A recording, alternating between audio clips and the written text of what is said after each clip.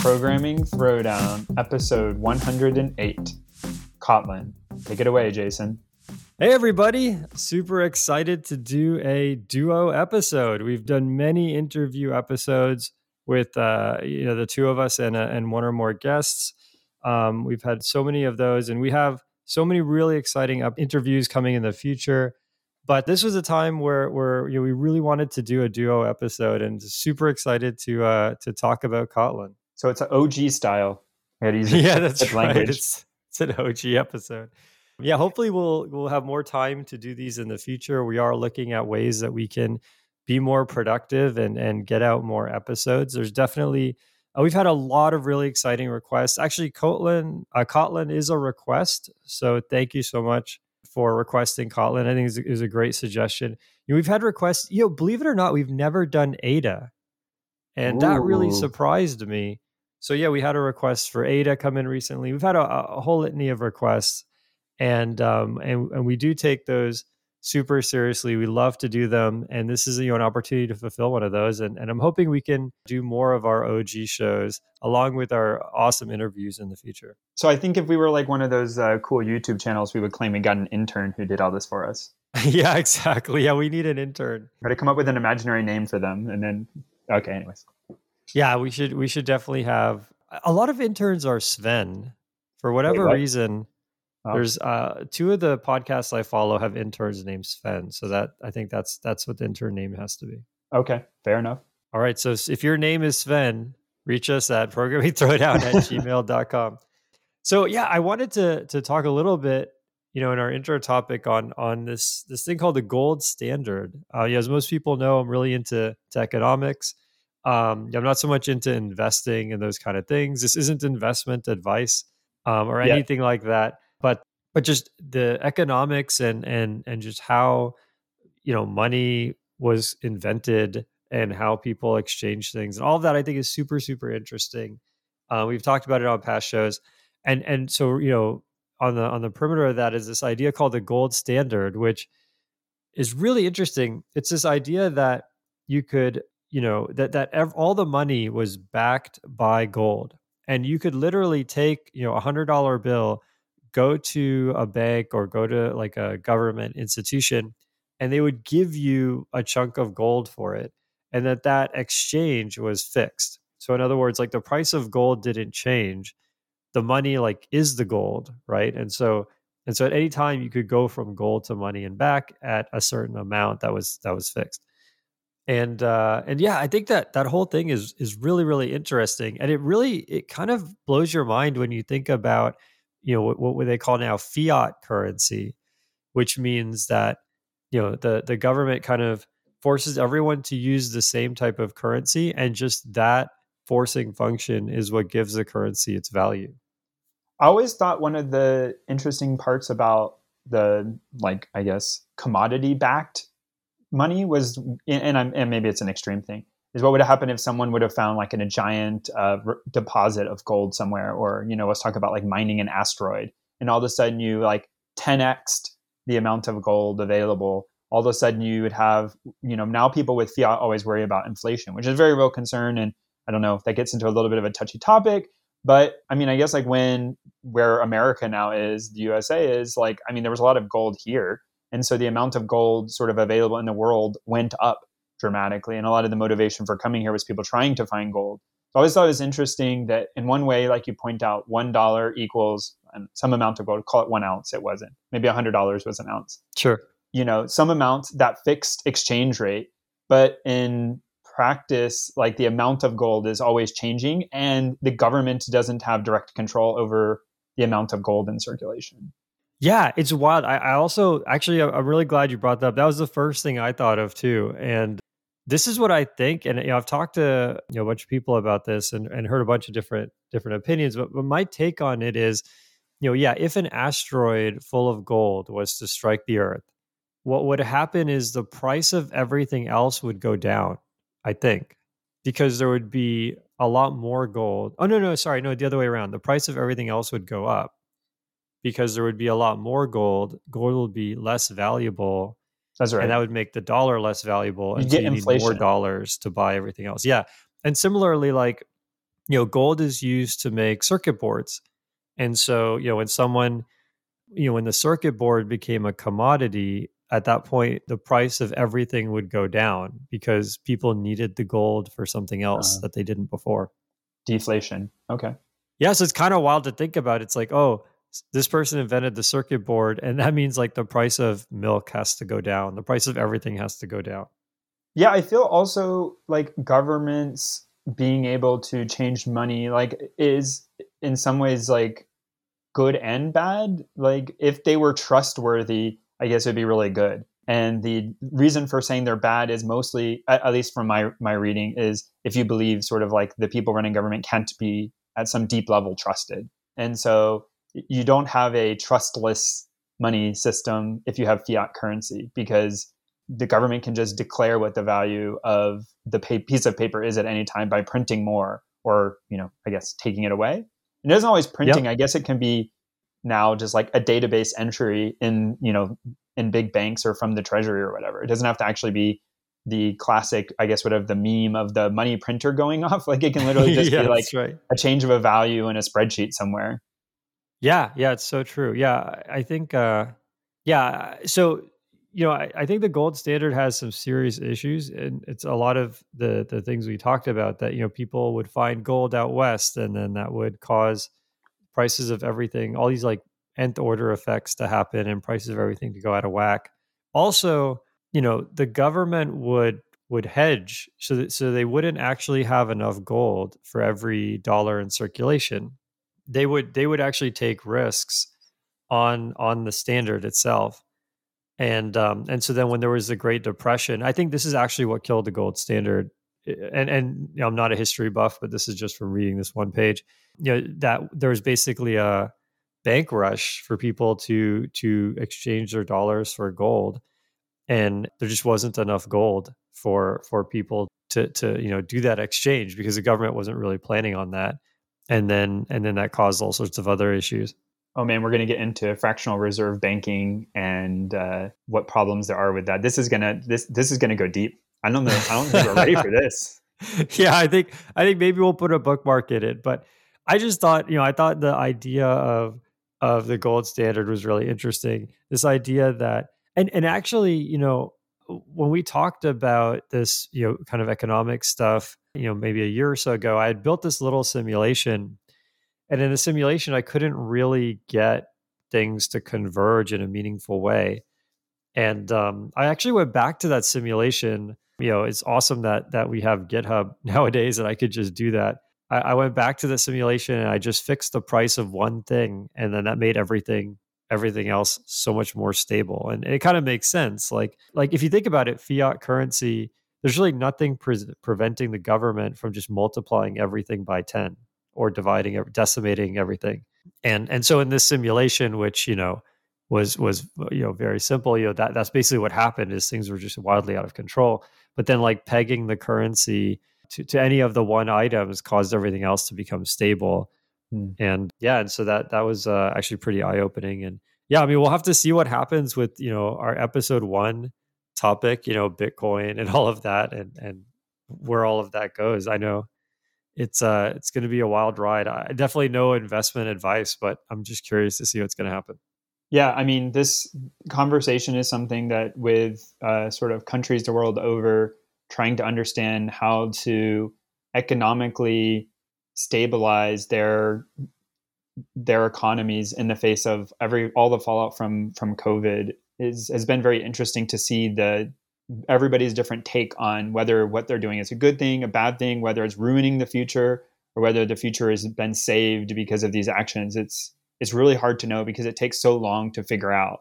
And in the meantime, you get so many other policies that impact what gets decided and what gets done now. So you're never doing this like only change one variable at a time. It's like some very sophisticated running simulation where there are winners and losers, except that it's people's lives and welfare. Yeah. Yeah, exactly. And there's no counterfactuals. It's really hard to run an A/B test. Maybe like at the country level you can, but even then. So on to the news, to take a hard pivot. my first my first news item was a little bit ago. The Raspberry Pi, I guess it's the foundation, the Raspberry Pi people Yep. released the Raspberry Pi Pico. So most Raspberry Pis before this, which I think they're up to like fourth version, and then there's several variants along those, have Yep. all been about running Linux and being a full sort of almost like a computer, like a mini computer, right? They have video output, they have sound output. It's really meant to be a very sophisticated system on a board. Single board computer, I guess, is the term you would use for Yeah, I that. mean, I bought a KVI, KVI switch, and I have my Raspberry Pi on my desk, and I switch to it every now and then, and yeah, it's like a full desktop. Oh, KVM, keyboard KVM, that's video what it is. monitor. Yeah. Yeah, right. Yeah, so I mean, those Raspberry Pis have always been that. So to me, this was like a very surprise announcement that basically they would be coming out with something more in the realm of what you would traditionally have been talking about as an Arduino, which is a sort of microcontroller. They are putting an ARM core on their own silicon, which I guess maybe people don't know, but you hear about this ARM processor or that ARM processor. So ARM basically sells what you can think of, I guess, like as a program or an executable that runs on silicon or on an FPGA that executes computer instructions. And so you can buy that yourself and then plug in various modules for what they call peripherals, like doing USB, doing PCIe, doing HDMI. You can buy other pieces of things that go into your, either FPGA, or if you're going to make your own chip, your own silicon, they call it an ASIC. And you can buy from ARM a license for one of these cores for running instructions, and you can put it on your own chip with whatever else you want and kind of make your own thing. And that's what Raspberry Pi has done and made these. And they've put a couple cool peripherals for sort of in hardware implementing finite state machines that the first people are just now getting their hands on. And I'm very interested to see what will happen. But this space is kind of converging because before you had sort of Raspberry Pi for single board computers, Arduino for sort of microcontroller oriented things, but now there's crossover. And I even saw a news article recently where like Arduino is going to make a board that has the Raspberry Pi Pico on it. So Oh, nice. and it get very confusing for telling people what to use. But that's pretty cool. And Raspberry Pi and Arduino both have been a huge boon to people doing embedded development, not necessarily like for work or industrial purposes, but for hobbyists especially, because the ability, which I need a formal name for the metric, but basically the ability to type into Google a question about what you're trying to solve and having real good answers come back has been very good with Raspberry Pi and Arduino, much better than anything ever before. So the amount of support, the adoption, the amount of users behind it. So if they can do the same thing with the Pico, it could be really like transformative to the hobbyist microcontroller market. Yeah, and the prices have been just absolutely astonishing. Like the Raspberry Pi was something like $30, maybe even $15 at one point. And the Pico is $4 for a microcontroller that has like, a pretty good developer interface. Yeah, it's amazing. Actually, for Halloween, we used an Arduino to make a little Halloween thing that jumped out and kind of scared people when they reached in to get candy, and it was a blast. I think Wow. it really scared kids because especially at night, because it was made by hand, which is plywood and some hobby wood.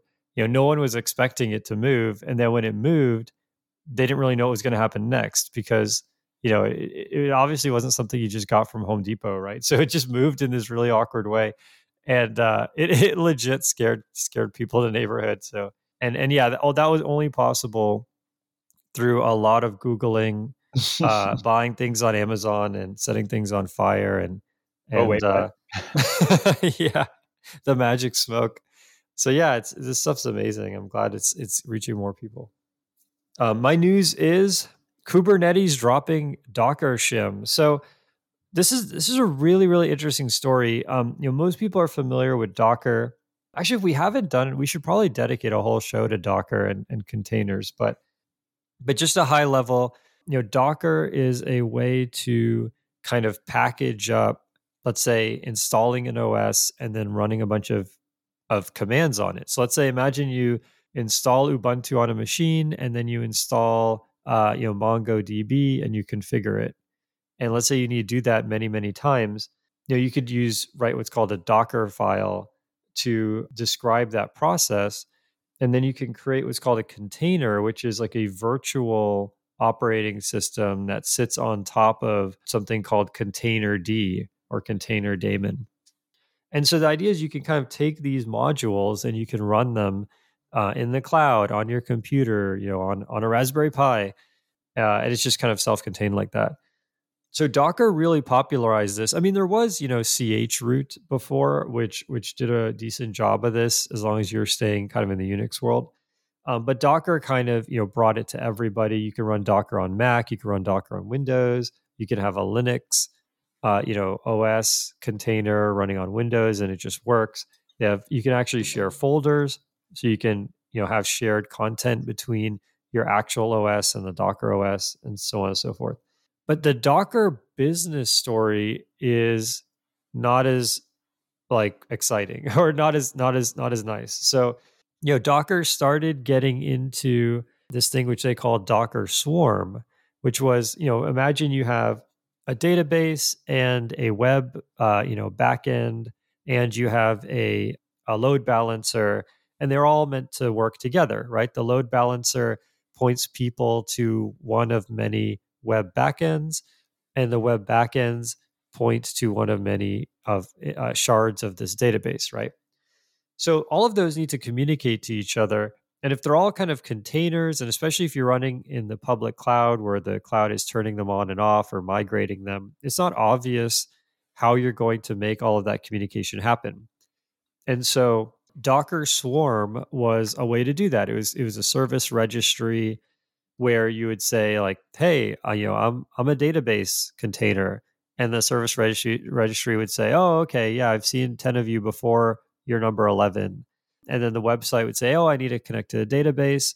Docker Swarm, tell me, where my database is, and it had a load balancer inside of it, and it would take care of all that for you, right? So, the interesting thing here is this new thing came out called Kubernetes, and it was almost equivalent. And I mean, I'm not an expert here, so I'm sure there's features that one has the other hasn't. But in spirit, it's the same as Docker Swarm, and it was just it's kind of better executed. The documentation was amazing. There was really, really good tutorials. There was this thing called Minikube, which you could run on your local machine as like a sandbox. And it just had a way, way better developer experience. And it kind of eclipsed Docker. And this is really, and so Docker Shim was kind of like, Kubernetes was kind of playing nice with a lot of parts of Docker. And Docker Shim was a way to kind of make that all happen. And that's getting deprecated. So it's kind of the nail in the coffin for Docker. Now, if you're creating a Docker image, a Docker container, that's actually using an open source format. So you can always use Docker to make containers and then run them on Kubernetes, because it's a shared format. But Docker, as let's say as a business, really kind of got the legs pulled out from under them, and I just thought it was a little bit sad. Actually, it's kind of a little message of warning for people who want to start new things, that you really have to have something that you can kind of charge for, or something that's kind of unique. Otherwise, it's kind of a tale of warning to folks out there. I feel that plays in a little bit, which we don't have here, but the Elasticsearch thing as well with AWS, where AWS was running instances of Elasticsearch, and so people weren't using Elasticsearch's hosted service anymore. And so it's forced Elasticsearch into changing their license structure. I mean, I think these things are just really hard. Like, it's really good that people want to do open source, and open source is awesome. But yeah, it's a fine balancing game, and it's really hard to know what's going to happen. So just to put a bookmark in this actually won't change anything. If you're someone who uses Docker on Kubernetes, unless you use the swarm parts of Docker, like the load balancing, some of the really advanced stuff, or you have some really advanced node configuration that's specific to Docker, most people probably don't even realize this, but they're actually building these open standard containers that aren't even really like a Docker specific thing anymore when they're done.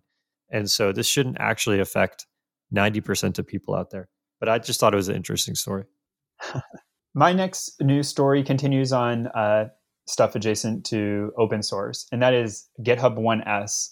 So there's a couple interesting angles from this, but basically it turns out, I guess it was Microsoft added the ability to type 1S to the end of GitHub for any GitHub repository and get a version of Visual Studio Code open in your browser in under a second, where you can browse the repository as if it was checked out locally with your version, like with VS Code pointed at it. And so you can browse using VS Code browser. You can look at the code that way and the styling and all of that in your web browser. That's two uses of the word browser. I guess that's confusing. So in your web browser, you can have the file browser of VS Code and the VS Code editor look. This is amazing. For a random GitHub repo. So if you did so if you went to github.com/JetBrains/Kotlin, because that's what we're talking about today, and you would see normally the GitHub interface, you would see at the top there, GitHub, file directory list. And then at the bottom, you would see a rendering of the readme.md. Instead, if you did github1s.com/JetBrains/Kotlin, you get an instance of VS Code, Microsoft's Visual Studio Code editor, with the files on the left-hand side and editing view of the readme.md on the right-hand side.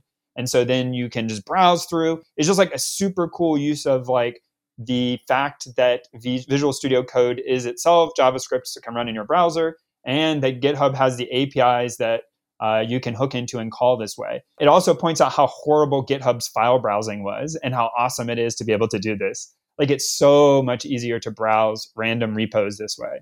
Yeah. Do you know if you can edit a file and create a pull request?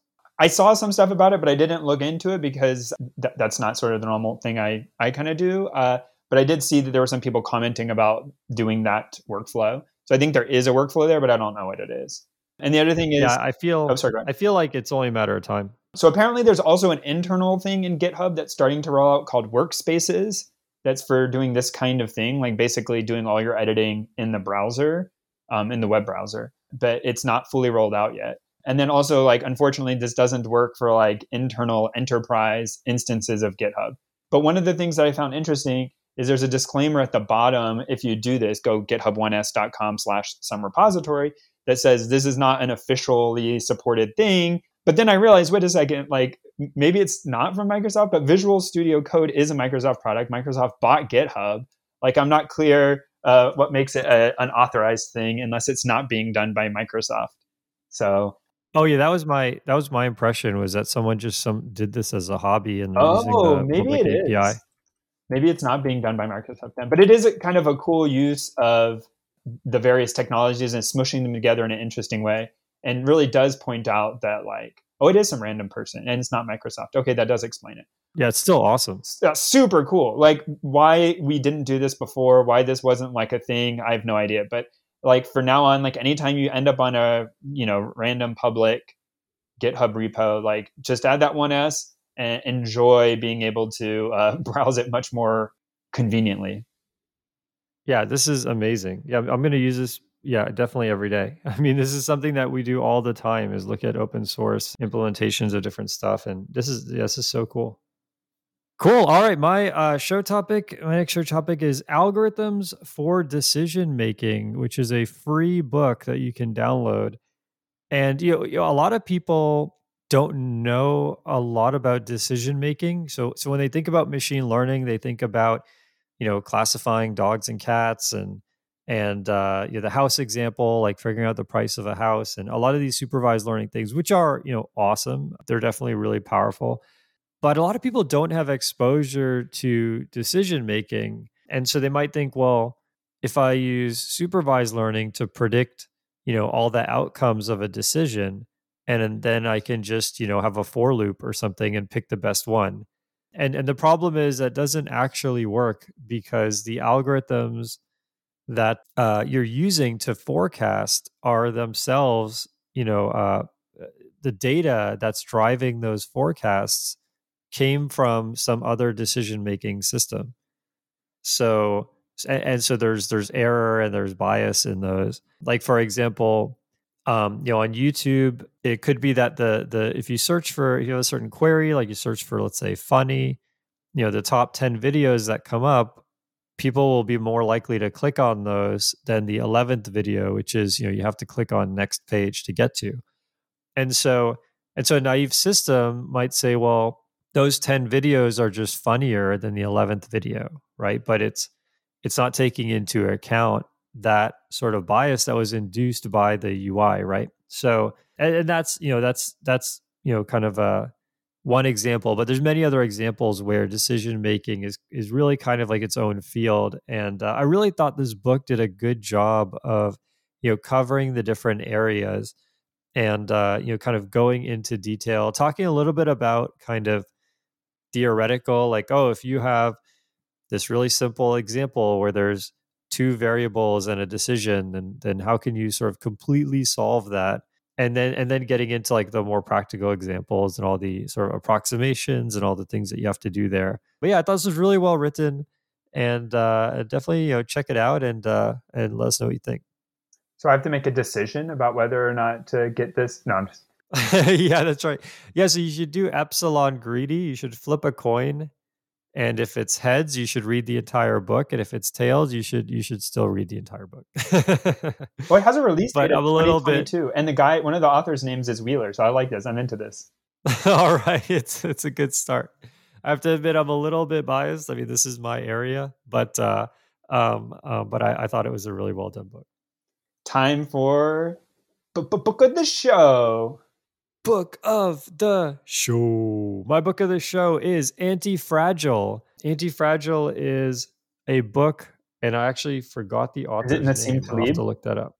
Nassim Taleb, thank you. And Anti-Fragile is a really interesting premise. I have to admit, I didn't read the entire book. The book is actually it's 3 books in one. And in the beginning, in the preamble, the Nassim talks about how it's 3 books, and the publisher wanted him to release 3 books, and he just released one, so on and so forth. But it's a very, very, very long book. There's a lot of really great content.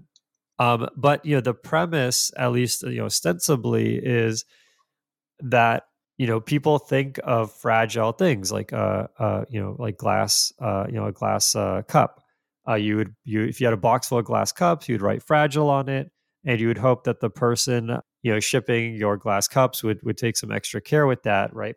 And then there are things that are robust. So if you are shipping bricks, you would just have a pallet of bricks. You wouldn't write fragile on them. But if the person operating the forklift was super rough with the bricks, they would shatter, and then you would have loss, and those bricks, you'd have to just throw them away, right? That's robust, right? But he proposes anti-fragile, which actually means that for every brick you break, like another 2 bricks are formed or something like that, right? And so for that, the metaphor doesn't extend in that direction, but think about your arm, for example. If you break your arm, typically, as long as it's splinted correctly and everything, your arm bone will actually heal and develop stronger.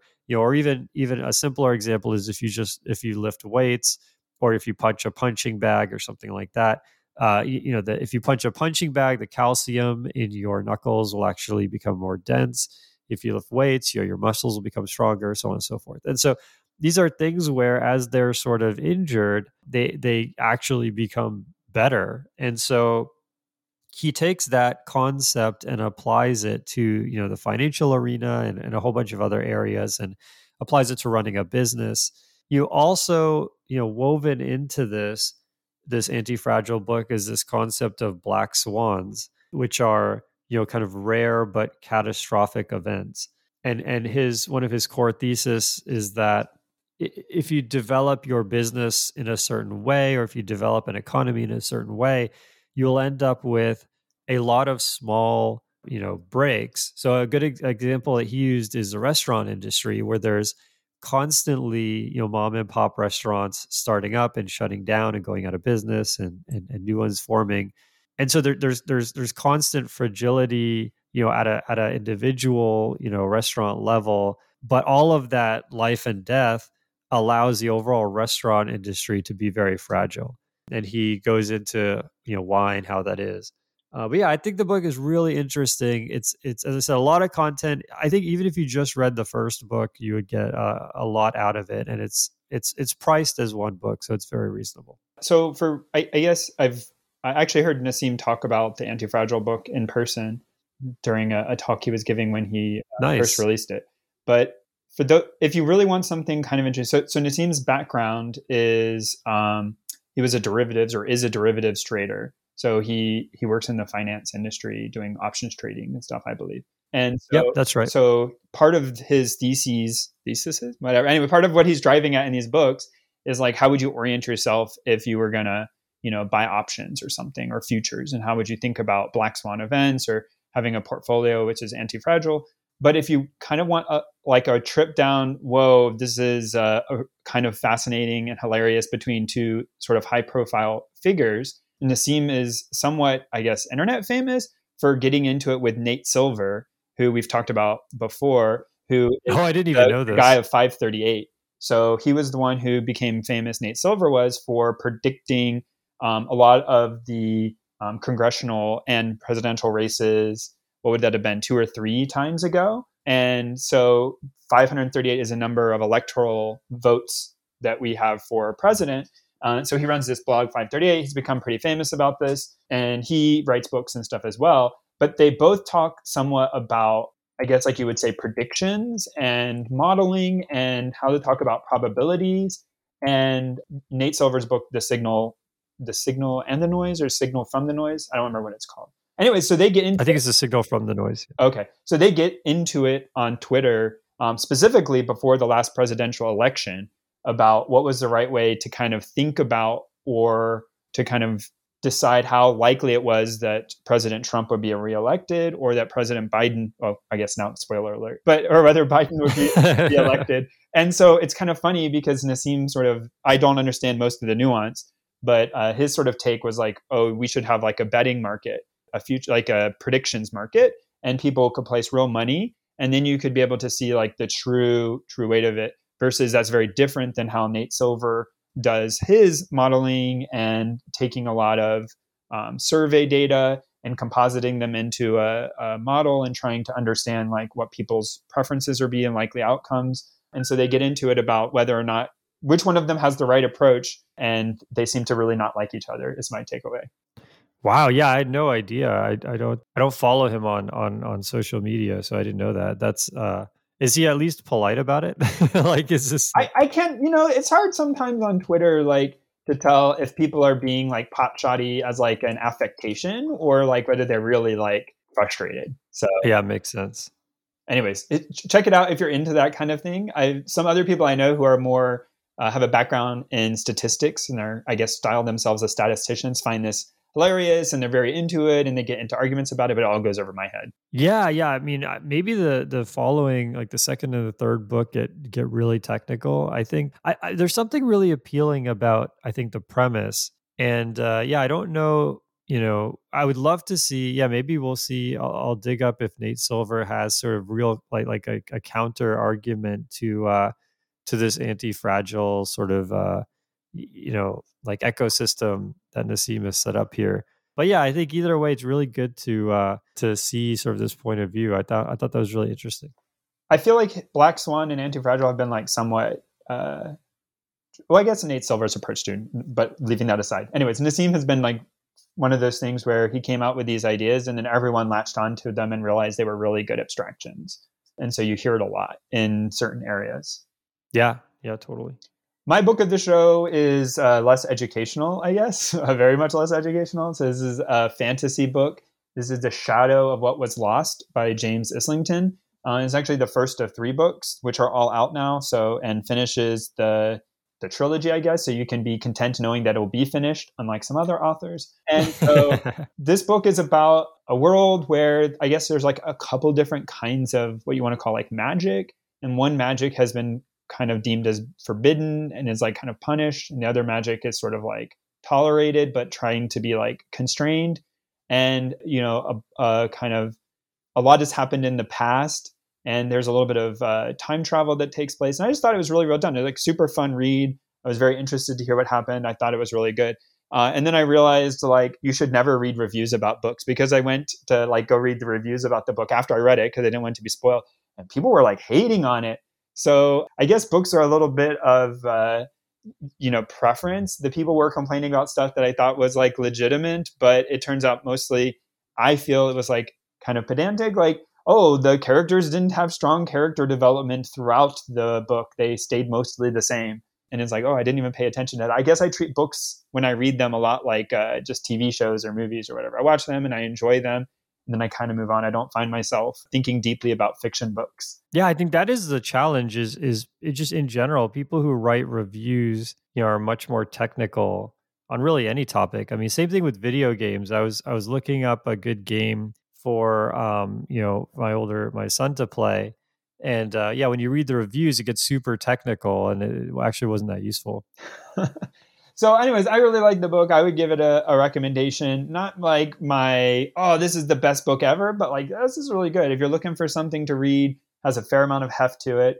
It's a trilogy that's done, and it's a good world. I would recommend Shadow of What Was Lost by James Islington.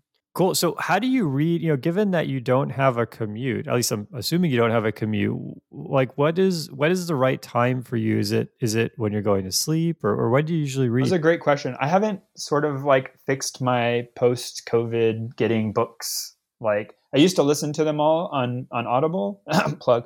But true. I mean, I just before they even were a sponsor, like that's how I always have done it. Yeah. And so this one I actually finished most of before COVID, but we've not had a lot of book of the shows since then. So now I find myself actually struggling. Like I don't think I read as much as I want to, in part because I don't have the commute, and so I haven't found a good replacement strategy yet.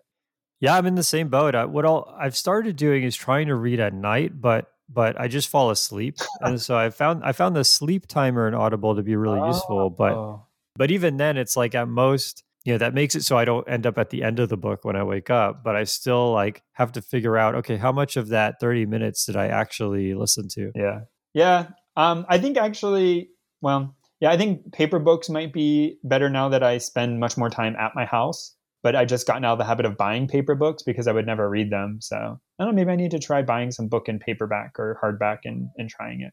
Yeah, it's a really good point. I have found the Audible or the audiobook at night thing to work relatively well, or maybe kind of early in the morning type thing. But yeah, I definitely I think once things kind of open back up, then it'll definitely be the book.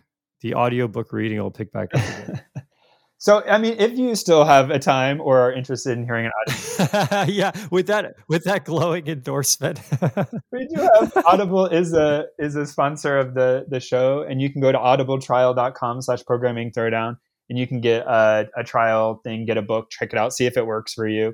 I mean, there are still plenty of times to do it if you have a yard and do yard work, if you like folding laundry, walking the dog, going for your jog. I need to be doing that. Those kinds of things. I mean, I think those are great times to listen to books on audio, and actually encourage yourself to maybe do it a little longer than you might otherwise, because you get really into a good book. Yeah, totally. Actually, before winter, when I was mowing the lawn, that actually was probably during the pandemic, that was the majority of my Audible time. I would say would be doing yard work. And then people ask, why are you out there mowing every other day? yeah, exactly. I'm like, shh, don't tell the family. Grass grows really fast. Yeah. Also, you can support us on Patreon, patreon.com/programming throwdown. We definitely appreciate everyone's support.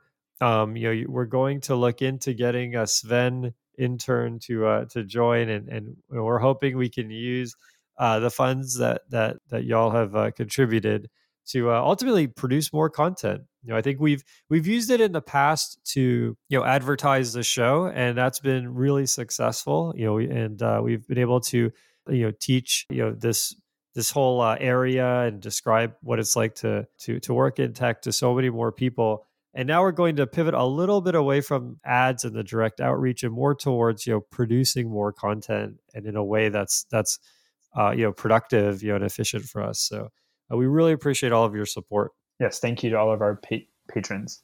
Yeah, and with that, it is tool of the show. My tool of the show is Sentry. Sentry is it's a bunch of tools, but you can access it from their website. I think it's sentry.com. But it is a way to collect errors and crashes. And I recently integrated Eternal Terminal with Sentry and found it to be really, really useful. Quick recap, Eternal Terminal, it's this SSH-like program, and it's been getting really, really popular, which is super, super fun. But it also means that there's all sorts of esoteric errors, and there's all sorts of other crashes I don't even know about that are happening. And so I wanted to find a way to to collect crashes and these other things. And I tried a bunch of different alternatives. There are, at a low level, there are some pretty standard things. There's like BreakPad and CrashPad, and on Mac there's Crash Reporter, right? But I really wanted something that was higher level, where I wasn't going to have to write so many bits and pieces. And after trying a few things, Sentry was by far the best. The way it works is, in this case, it's a native C++ app. So I was using the Sentry native library. But you link this Sentry native library into your code. They have a relatively simple API. In my case, when Eternal Terminal starts, it looks for a config file. If it doesn't see it, it creates it, and it puts a little UUID in there, a unique identifier. And then it'll use that identifier to dedupe. So if you crash, 100 times, it won't generate, 100 different reports on the back end. And then there was, just some hooks into like the signaling system for Unix and Windows and all of that. So that when there's any type of crash or anything, it just ships the log off. But yeah, it works great. So there's a Sentry dashboard, and I can see in the past 24 hours, all the crash messages, and then I can go back in the code and try and decipher what happened, and it gives stack traces and everything. So I thought it was a pretty cool system, and I recommend it. I haven't actually paid for anything yet, but this is in Master, Eternal Terminal Master. I haven't done it in a release yet, and even on Master, I'm hitting the 5,000 event limit. So I'll probably switch to the paid version before I actually cut a new release. And I've been happy enough with it that it's already provided really good value for me. Nice. It looks like it's Sentry.io. Oh, yeah. Cool. Thanks for the correction. And Sentry like monitoring, not Sentry like 100 years. Oh, yeah. Yeah. Sentry. But yeah, check it out in the show notes. We'll put a link to it that's accurate and everything. It's really cool. It also, I think they do like browser and stuff. I mean, I wasn't building a website, so I don't know for sure. But yeah, I mean, they also support a ton of other languages. So if you're doing Python or Node.js or whatever, they have bindings for all of that. My tool of the show is, for once, not a game, and an actual tool, and that is Ninja, which is ninja-build.org. Ninja is, I guess is just like a replacement for Make. Yep. So if you are building C++ or C projects, you're very familiar with Make. Make itself invokes the compiler, but it itself monitors dependencies and determines what and when things need to be rebuilt. But Make is quite legacy at this point, I guess you would say. Like, it's been around for a long time, still works, and a lot of people, kind of are very into it. But it's not always, in my opinion, the fastest or the best at figuring out when and what needs to be rebuilt. So it often overbuilds things or is slow to figure it out, especially on bigger projects, which I happen to be working on presently. And so Ninja was suggested, and I tried it, and it handles things like understanding you have multi-cores. And so in Make, it would be the -J option for running multiple jobs in parallel. It's really quick at figuring out the dependency graph and what needs to be built. So if you're building everything, I don't think you would see much difference between Make and Ninja, to be honest, but maybe. But if you're doing partial builds, Ninja is definitely noticeably faster and pretty easy. And best of all, I don't actually never written a Ninja config file. What happens is, since I use CMake on my project, we normally would use CMake, which outputs Make files for you. So that's kind of confusing to me anyways. But you have a CMake file, CMake makes the Make files, and then Make invokes the compiler and the linker. Yep. So in this case, you tell CMake you want Ninja files, and then you run the Ninja command, and Ninja invokes the compiler and the linker for you. and it has very like it's not much time to transition over. I've not need to fidget with it, so I can't say much about the configurability of it.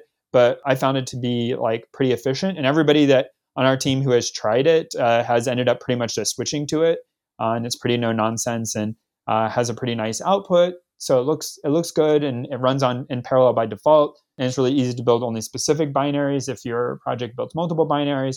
So if you've not tried it out before, and especially if you're using CMake, it's as easy as just passing. I believe it's the dash. No, I don't. Dash G. Is it dash G? Dash G Yep. Ninja with a capital N. And so if you're using CMake, definitely try having it output Ninja and check it out. Yeah, Ninja is amazing. I highly, highly recommend everyone switch to Ninja. Yeah, the interesting thing about Make is if you do Make dash J, but you don't provide a number, it just blows up your computer, basically. Like, What? yeah. So Make dash J with no number sets it to infinity. No. Oh, dear. Yeah. So if you have to build, let's say 300 files, it will spin up 300 processes right then and there and try and build everything at once. So I guess if you have a small project, that's fine. But if you have a big project, yeah, that seems bad. Yeah, I mean, even Eternal Turtle is not even that big. And actually, the thing that got me to switch to Ninja was that I did Make dash J. I was in a hurry, and I meant to do Make dash J4, and I forgot I didn't get the 4 in time, and I had to restart my computer. No. And I was just like, this is so dumb. There's one thing actually. The reason why I hadn't been using Ninja is having to pass the dash G to CMake all the time. But I found there is a CMake config you can set somewhere in your home directory. And if you do that, it will always run Ninja by default. I guess I always tailor my build anyway, so I always have other flags to pass in, like dash D flags for defining like how I want the build configured. So passing one more. Makes sense. Because I just go into my history and edit my last run. So yeah, but yeah, that's good to know. I didn't know you could put in defaults into the CMake. Cool. Yeah, totally. Yeah, Ninja is great. Everyone should definitely jump on that if you're using Make. Where everyone is a small subset of people that are building C and C++ and listening to the show and have a CMake front end. I would say that's maybe 8,000 people or something. I don't know, maybe 10,000. We need a poll. All right. yeah. If you're using CMake, let us know. Actually, if you switch to Ninja and like it, definitely let us know. Cool.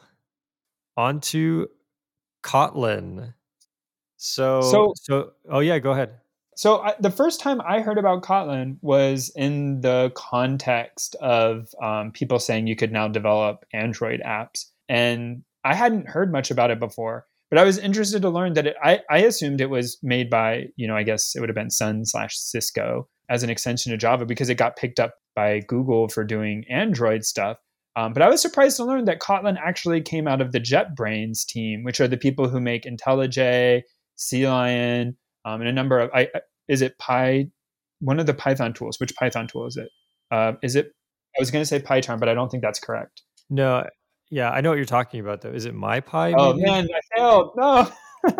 Anyway, so they make a lot of yeah, it is PyCharm. They make PyCharm. Cool. They do. Okay. Yeah, and so they make a lot of tools that a lot of people have heard of.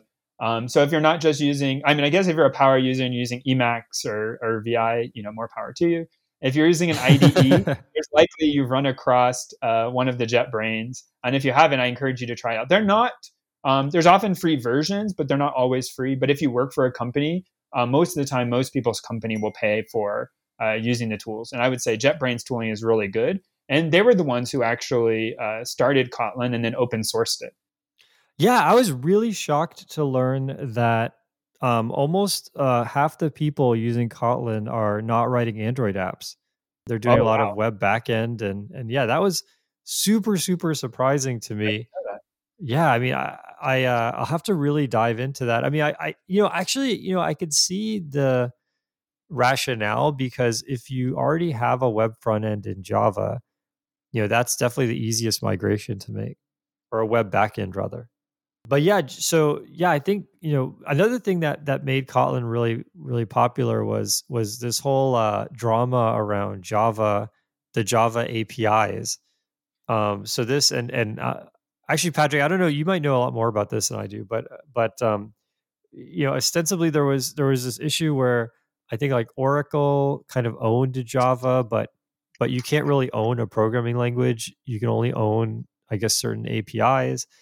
and there's this whole back and forth between Oracle and Google, who are the people who make Android. And I just feel like Kotlin was probably part of that whole. I mean, Kotlin is definitely, I think, better for Android development, but I think part of it too is sort of strategic.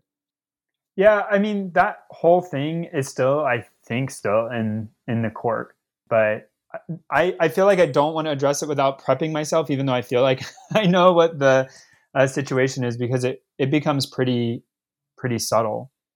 Yeah, that makes sense. Yeah, but I think that Kotlin has a lot of really nice features. So for one thing, if you're building a front end, and this is my personal take, if you're building a front end, that tends to be the place where you really need type inference, because you're dealing with a lot of callbacks. And so things can get, and like type inference, Lambda functions, these things become most important, at least for me in the front end. And like for example, like Eternal Terminal doesn't really need async or anything like that, because it just does one thing, right? But on the front end, you have all these different buttons and switches, and everything kind of needs to be asynchronous. And so that's where these kind of language properties really shine, and Kotlin's very good at that. Being a JVM language, it's fully compatible with Clojure, Script, and which we've talked about on past shows, and obviously Java and Scala and all those other languages, which is really nice. But another really cool feature about Kotlin is it also interops with Objective-C and Swift. So it's entirely possible for you to have like a Android app in Kotlin, and then let's say you feel compelled to write an iOS app, iOS version of the same app, you could at least move a lot of the business logic over, and then you would write using the interop. You would write, the front end in Swift, let's say, but all of your business logic that sits on the phone could be shared between Android and iOS, which is really appealing.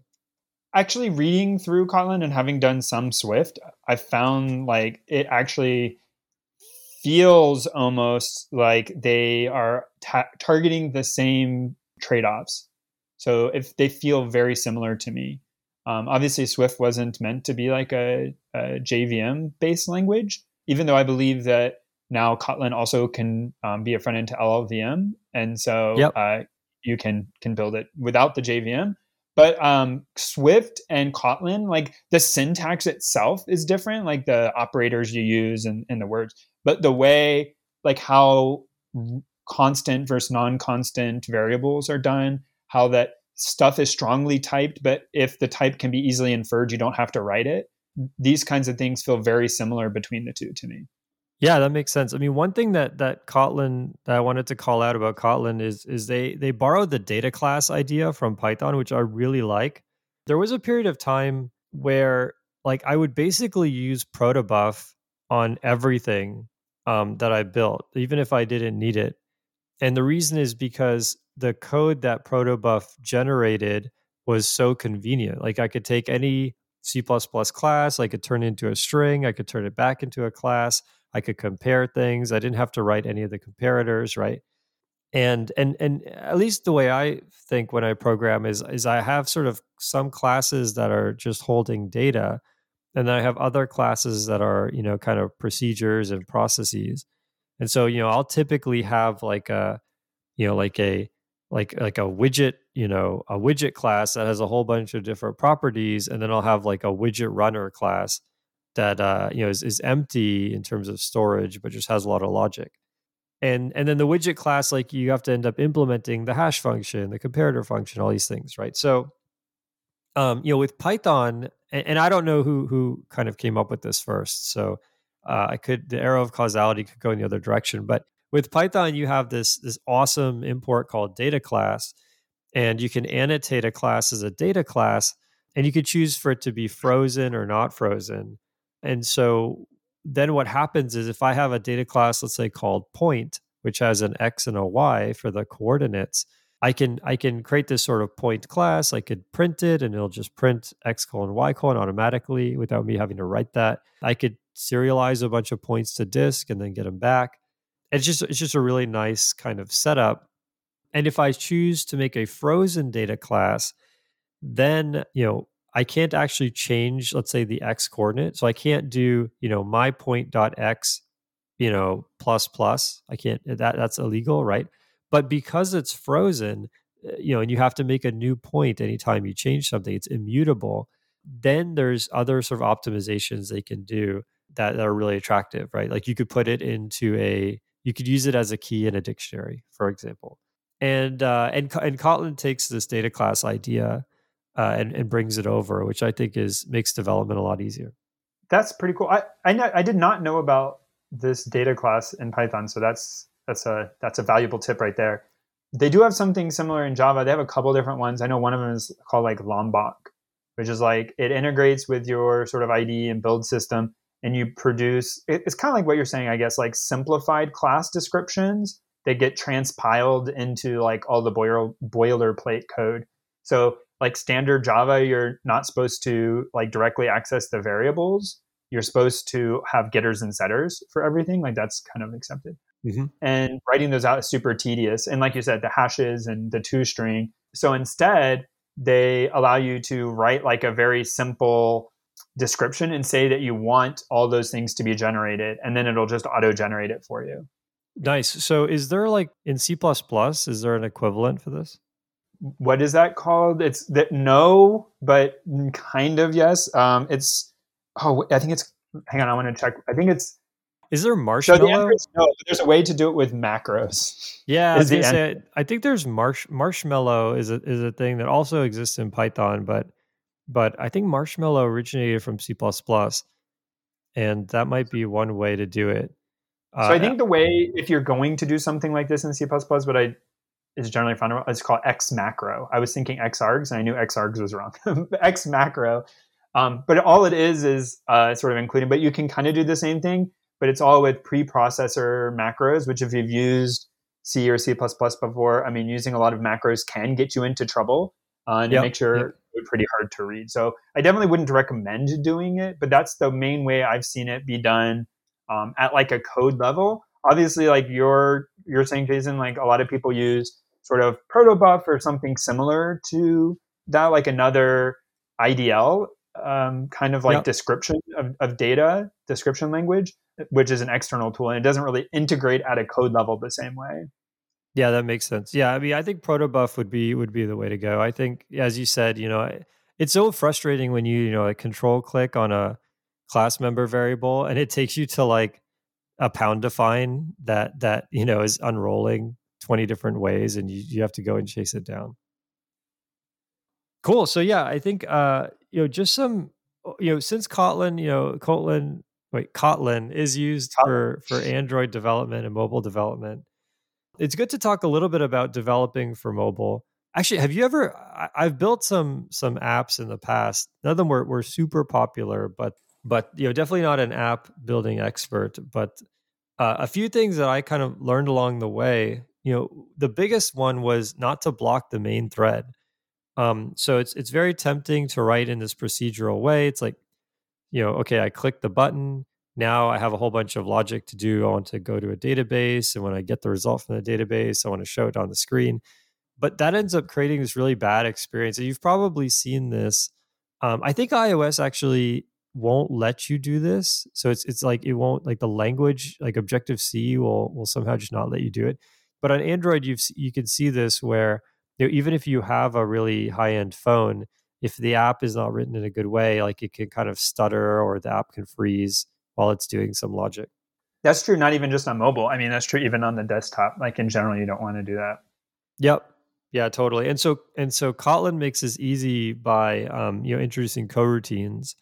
So, typically you would before Kotlin, like if you're doing this in Java, for example, you'd have to have a bunch of threads, right? And you'd have to have a thread pool, and you'd have to say, well, the person clicked on the button, so go to my thread pool and spin up this thread that does some sort of logic, and it ends up being a lot of boilerplate.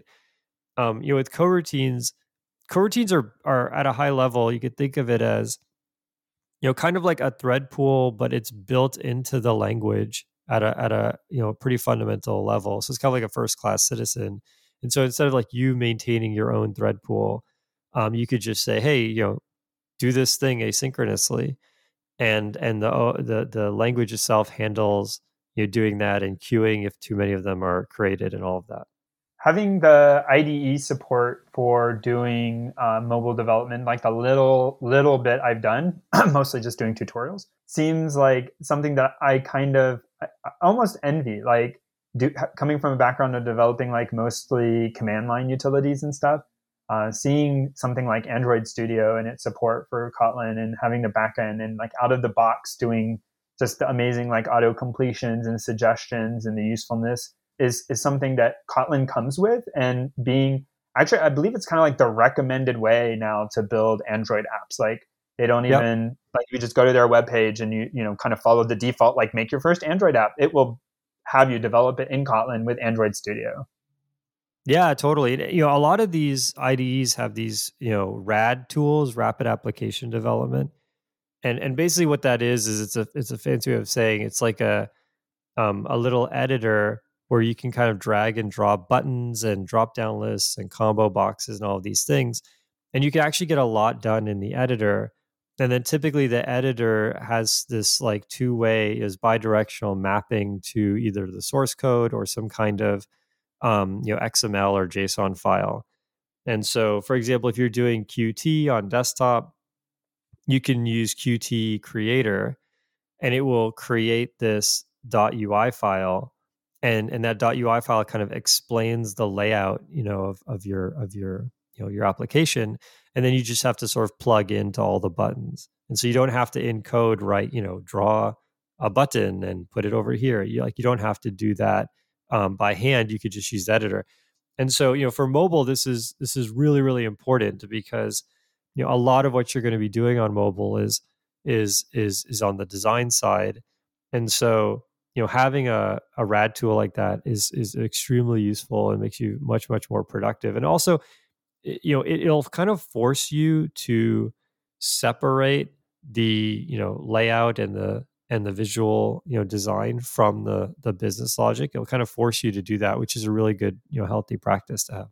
I mean, the other thing that the tooling like that, I guess, is like now, I guess it used to be the big thing. Like on iOS, you had very few form factors, and on Android, you had tons. But now everyone just seems like they've given up and gone to, is it called like adaptive UI or whatever? Like UI basically, so, yeah.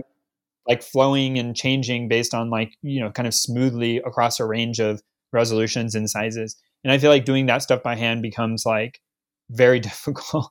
And having these tools, although some people kind of want that pixel perfect layout, and sometimes it's still supported, but using these tools in general, especially for new people, and making sure it's going to work across a wide range of assumptions, these tools are vital to be able to help you do that. Yep. Yeah, totally. I think some more mobile development stuff is kind of interesting. Is you have to deal with signing your app. So a lot of these apps, when someone goes to get your app from either the App Store or maybe they download it from a website, they download the APK file.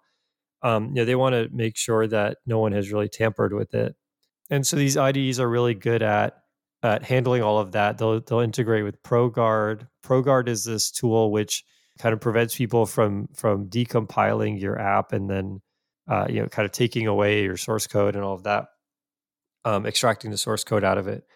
And so, there's a whole bunch that goes into, deploying an app that you really don't think about when you're building something, let's say as when you're building a website or something. And so the IDE does a really good job of handling a lot of that versus the web where, on the web, like you have to go get Webpack and run it and figure out how that works and everything. And there are frameworks like Next.js, which we talked about, with Guillermo Rauch on a past episode, which will do a lot of that for you. But here, I think a lot of that, the IDE just makes that even more easier, where you can just kind of click a button and all these things happen in the background. Kind of off of the developing for mobile, but one of the things that came up recently at work that I saw, sort of Kotlin has a way of dealing with was talking about optionals. And I was talking before about similarity to Swift. But in Kotlin, like by default, your variables can't be set to null. And if you want them to be set to null, then you need to declare them as nullable, which is analogous to the optional. It's like kind of different way of saying it. And if you have a type which you're dealing with a variable which is nullable, you're basically Kotlin forces you to handle it. So you either have to say, I'm choosing to ignore it, which is bad, don't do that. Or you have to say basically what the behavior should be normally and what the behavior should be if it's currently null. And Swift has something similar for optionals, which is, if the optional is not there, it's missing, then that's a specifically handled case versus if it's there and is set to some value. And I feel we were talking about this, coming up at work and talking about how like this flow being preferable to kind of previously people might have done something similar with like kind of throwing exceptions in Java, right? You might throw an exception that, I couldn't parse this into tokens. This string couldn't be parsed into tokens. Throw an exception. And that for control flow was considered acceptable. But now you might, I guess more the style or the current more preferred way would be maybe you return a whatever container of tokens, but that container is wrapped in an optional, or in this case, sort of nullable. And then if you know that the person is forced to handle the case where the thing itself is missing, not just like, so you can get no tokens, you can get some set of tokens, or you can get this state where it says basically like, I failed to fulfill what you asked me to do. And then people can take applicable handling and it's expressed in the type directly because it's wrapped around with this either nullable or wrapped as an optional. And we were just talking about how like that's become more popular. I think it comes out of kind of like the functional programming world. This is super, super common, but it's gained a lot of traction to the point where I feel like it's almost become like the recommended way. And seeing Kotlin here is, I guess like a decade old, but more recently developed language has a direct support for this flow. And I feel like that's just a really good thing. Like I kind of wish I had that in C++, like a way to force me to handle this way for things which could be null. And the language sort of supported it sort of nicely and directly because I feel it's a good design direction personally often. Yeah, totally makes sense. Yeah, I was noticing this as I was going through, and integrating the Tural terminal with Sentry. One of the things that I noticed was that, if I caught an error, but it was actually like a fatal error, I just caught it somewhere else and then ended up, rethrowing it, or it caused problems downstream. Those were actually the hardest to learn anything from. Like it was the hardest to really instrument because it's like you don't really know what went wrong. Like the easiest things to instrument are the ones where you just die instantly. Like you say, like this, something really bad happened, I'm out, and here's the stack trace. Like those are the best. But not every error kind of fits into that category. As you said, like there might be this time where you're tokenizing something, and if the tokens aren't correct, you just want to return null, and there's a way to handle it that isn't so dramatic, right? And a lot of those, I used to just throw and then catch somewhere else, and that became really difficult to diagnose because it's very hard to actually know where it's going to get caught. But if you instead go this route of returning null, then you might have to handle it in more places. But the trade-off is you end up with a clean flow, and when let's say if one of those places just can't deal with that null and it has to crash the whole app, like that's actually where the problem is, not those other places that just handled the null just fine, right? So yeah, actually you mentioned this in an earlier episode, Patrick, about how there's a certain style. I don't know if you follow it or if you were at a place that followed it where they just don't throw anything. They just don't throw exceptions. Yeah, this they came just up find being in C++. That's sort of the recommended way. I was pointing out, someone brought this up literally a few days ago, and I was saying, as far as I know, I haven't seen a lot of sort of high level C++ people, professionals sort of recommend use of throwing and catching in C++. It's just generally either inefficient or just hasn't been rolled out. Like it's just not an accepted way of doing things. So yeah, we actually don't allow throwing in our code. Yeah, I think it's the way to go. I mean, in hindsight, and the nice thing there too is, occasionally the language will throw an exception. Like you do a equals 0, B equals C divided by A. Boom, exception, right? And if you don't catch those, the default behavior, you can catch the signal, you can intercept that signal, and then you will get a stack trace and a whole bunch of really useful information. So like not catching the exception, can result in some really detailed information that could be actually a lot more useful than catching the exception and then exiting, and then now you end up with not the right information. It becomes very hard to fix. Yeah, I think I'm not doing active Java development anymore, but it feels like in Java it used to be more common to have, I guess they call it checked exceptions, where if your function knew it would throw an exception, people would need to handle it and potentially pass it up. I feel now the style is more to do a runtime exception where you inherit from runtime exception, and then people aren't forced to catch it. So like you're saying, if your OS signals, that's a runtime exception. Like it's not a compile time. You never know what could cause your OS to throw an exception, because you could just be kill-9'd from something else, right? So you never know what'll. Actually, I don't know if that makes. Anyways, separate topic. You never know what'll. That's a signal, not an exception, but I think you have the right spirit. Yeah, so you never know what could just like flake out runtime. Similarly, if you get into some state that you know is not handleable, you can sort of throw an exception. If people know better than you when you wrote the code and say, oh, actually, like I know what causes this and I want to handle it, they can still catch it. But otherwise, like Jason is saying, it passes all the way up and contains the stack information. Yeah. So let me think. Other stuff. I mean, we covered most of it.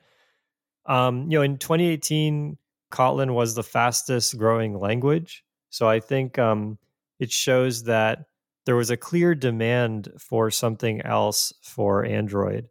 So, before 2018, so I think before 2017, there was almost no Kotlin on Android. I don't know if it wasn't supported or just, it hadn't been popularized.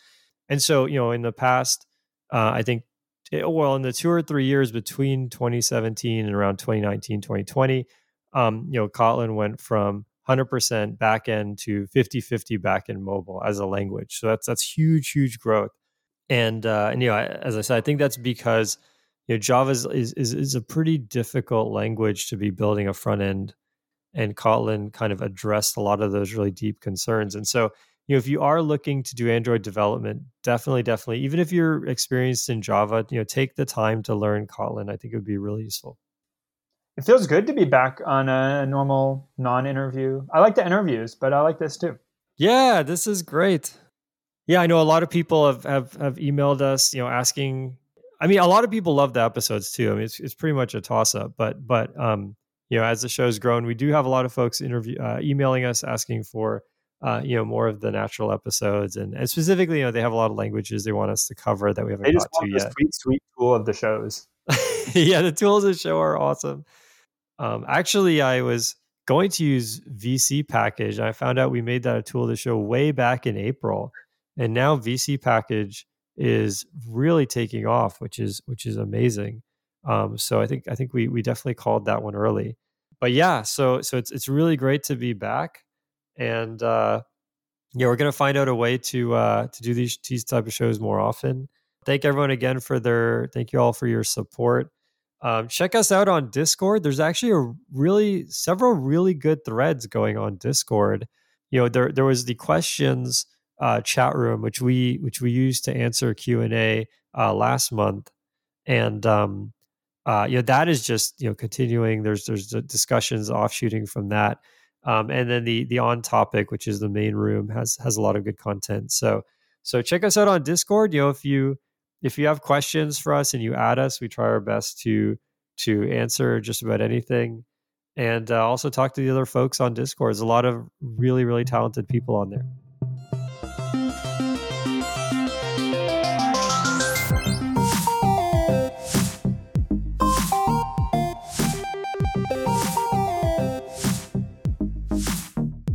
Music by Eric Barndollar. Programming Throwdown is distributed under a Creative Commons Attribution Share-alike 2.0 license. You're free to share, copy, distribute, transmit the work, to remix, adapt the work, but you must provide attribution to Patrick and I, and share alike in kind.